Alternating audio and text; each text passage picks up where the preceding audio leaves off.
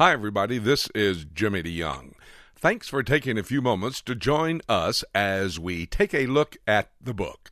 We're talking about the book of Zechariah. Zechariah is one of the apocalyptic books, along with Daniel, Ezekiel, and Revelation. The ancient Jewish prophet Zechariah had a perspective on the end times like you'll not find in any other prophetic book in the entire Bible.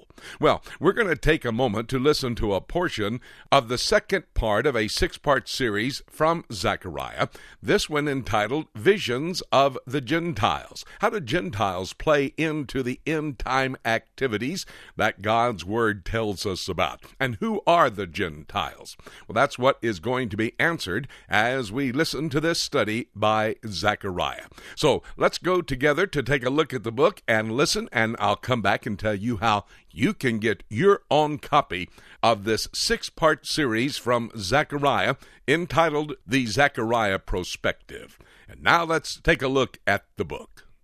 Back to the book of Zechariah. I've laid out for you where the Gentiles come from. And the Gentiles are in the earth for the first 2,000 years. Then in chapter 12, God calls Abraham out of Ur of the Chaldees. Chapter 14 of Genesis, Abraham becomes the first Hebrew. Chapter 32 of the book of Genesis, Jacob becomes the first Israelite. Chapter 16 of 2 Kings, verse 6, Judah becomes the first Jew, and you have the nation of Israel set up, the Hebrew people, the Jewish people that are coming out in the second 2,000-year period of time.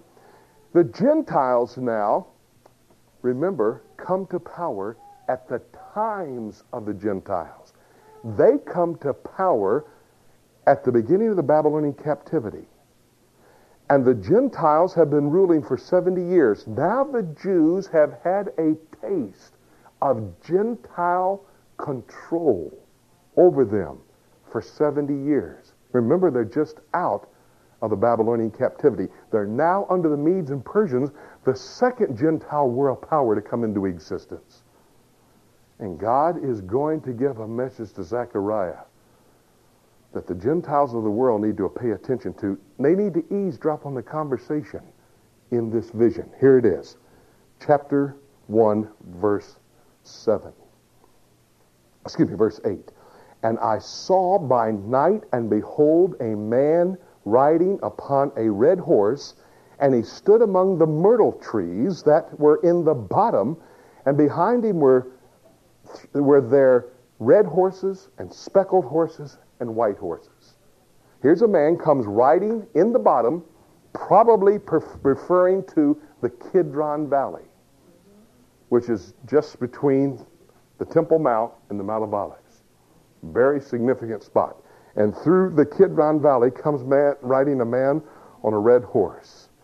He dismounts, he stands among the myrtle trees there. And as he stands among the myrtle trees, Zechariah looks and he sees three other horses, a red one, a white one, and a speckled one. Now, remember, this is apocalyptic literature. Apocalyptic literature, that would be Ezekiel, Daniel, Revelation, and Zechariah. Apocalyptic literature can best be interpreted with other apocalyptic literature. When it comes to this point, though, we look at what Zechariah has to say about this man, then we start to get a better understanding as to who the man is, why the color of the red horse that he's riding, and why the colors of the other horses, although I am not absolutely positive on defining the three horses. I am pretty much on the first horse.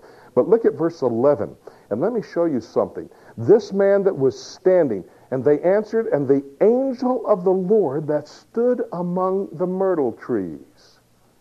See, Scripture defining Scripture.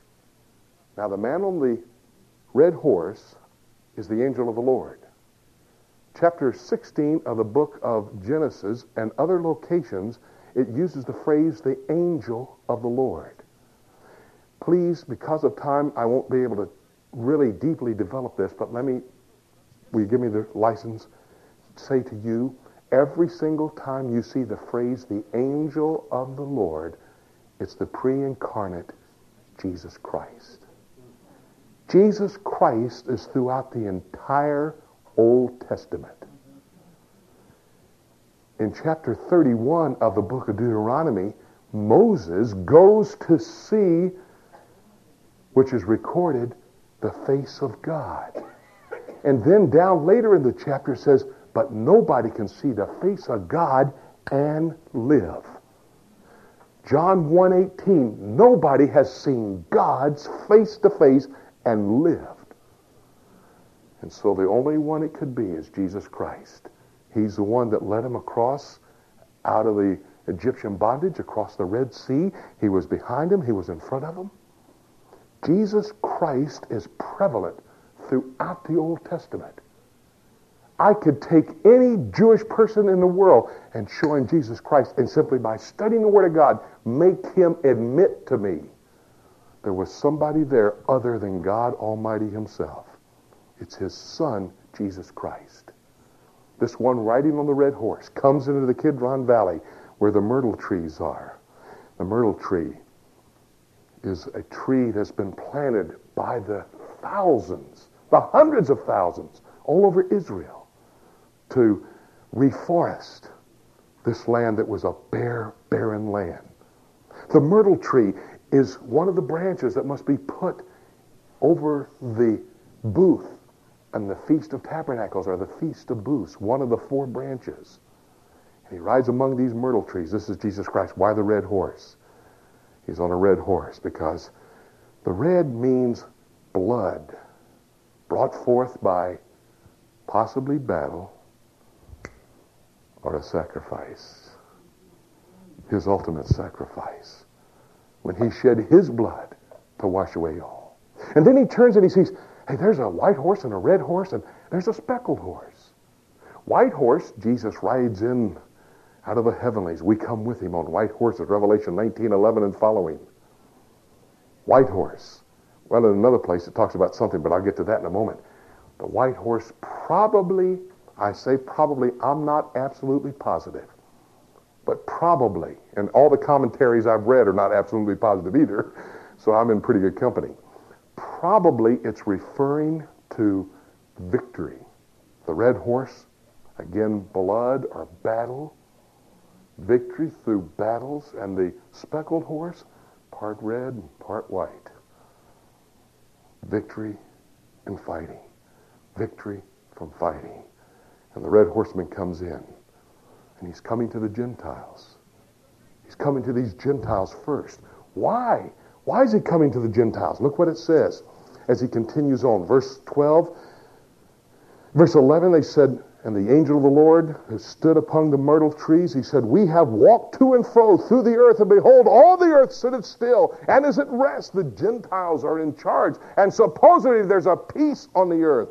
Then said the angel of the Lord, and he answered and said, O Lord, now he's talking to the Lord of hosts. See, there it is, that phrase, 52 times it's used. O Lord of hosts, O Lord Almighty, God the Father, how long wilt thou not have mercy on Jerusalem? Who's going to be giving problems to Jerusalem? Only the Gentile people, not the Jews. That's their city.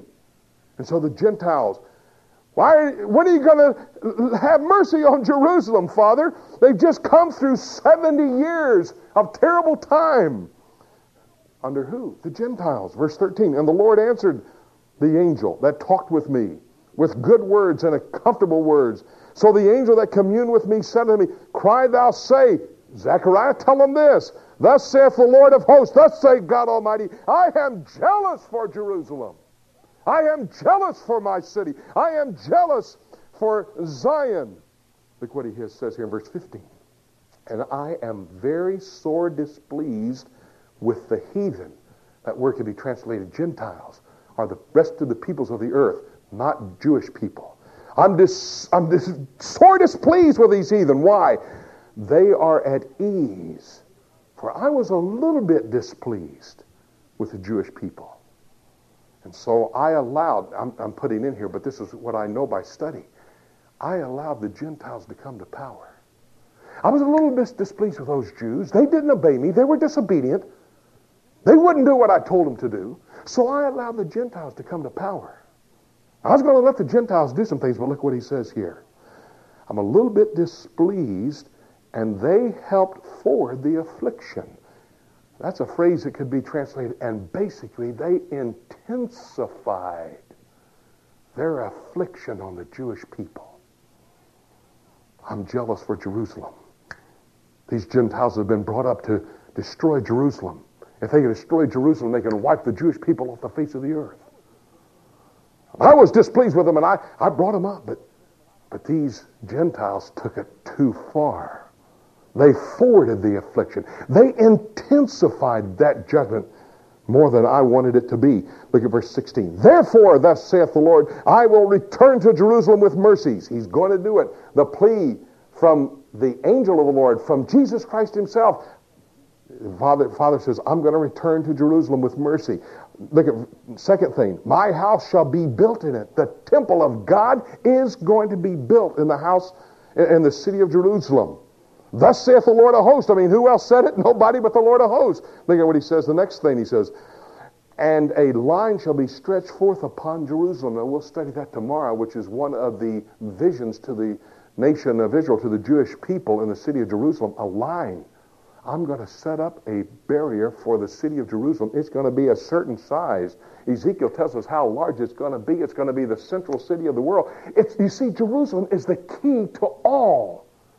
Peace, especially, but it's the key to everything. I'm going to set it up. I'm going to measure it. Look right up here in the verse 17. Cry yet, saying, thus saith the Lord of hosts. There it is again. My cities, here's number 4 thing he's going to do. My cities through prosperity shall yet be spread abroad. I'm going to set up prosperity for the Jewish people. You pray. You see, it says, pray for the peace of Jerusalem in Psalm. You know what it says in Isaiah? Pray for the preeminence and the prominence of the city of Jerusalem. Do you know that? Isaiah 61, pray for the preeminence and the prominence of the city of Jerusalem. So you pray for the peace, the preeminence, and the prominence of the city. He says, I'm going to give prosperity to my people. Look what the 5th thing he says, and the Lord shall yet comfort Zion. The word Zion means the same as Jerusalem. It's a synonym for Jerusalem. Zion and Jerusalem are the same thing. And then the last thing, and shall yet choose Jerusalem. I am going to reach in and choose Jerusalem. Those people can debate all day in the United Nations, in Washington, D.C., and Jerusalem, Israel. They can talk about it all they want to. I have chosen Jerusalem. I'm going to come back there and show it mercy. And I'm going to put my temple there. And I'm going to measure its boundaries. And I'm going to make it prosperous. You Gentiles, you intensified your judgment upon my people too much. So I'm going to bring judgment upon you. That's why.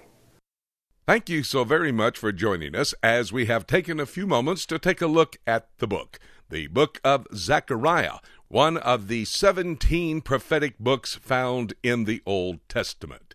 Zechariah's perspective on the end times is a series, a 6-part series on CD, an audio series that'll help you understand the times in which we're living. We listened just a few moments ago to a portion of the second part in this 6-part series, Visions of the Gentiles. If you would like your own copy of this study in Zechariah, you can call our toll-free number, 877-674-3298. It's toll-free from across America. Call and order your copy of the Zechariah Prospective, a 6-part audio series on CD, and study the book of Zechariah so you can understand better the times in which we're living. You can go to our website and also purchase this 6-part series. Our website address, www.prophecytoday.com. That's the Zechariah Prospective, a look at the end times. By the way, thank you so much for joining us. This is Jimmy DeYoung saying that in light of what we have studied in the book of Zechariah, Jesus Christ could come at any moment to call us up to be with him at the rapture. And having said that, nothing left for me to say, except let's keep looking up until...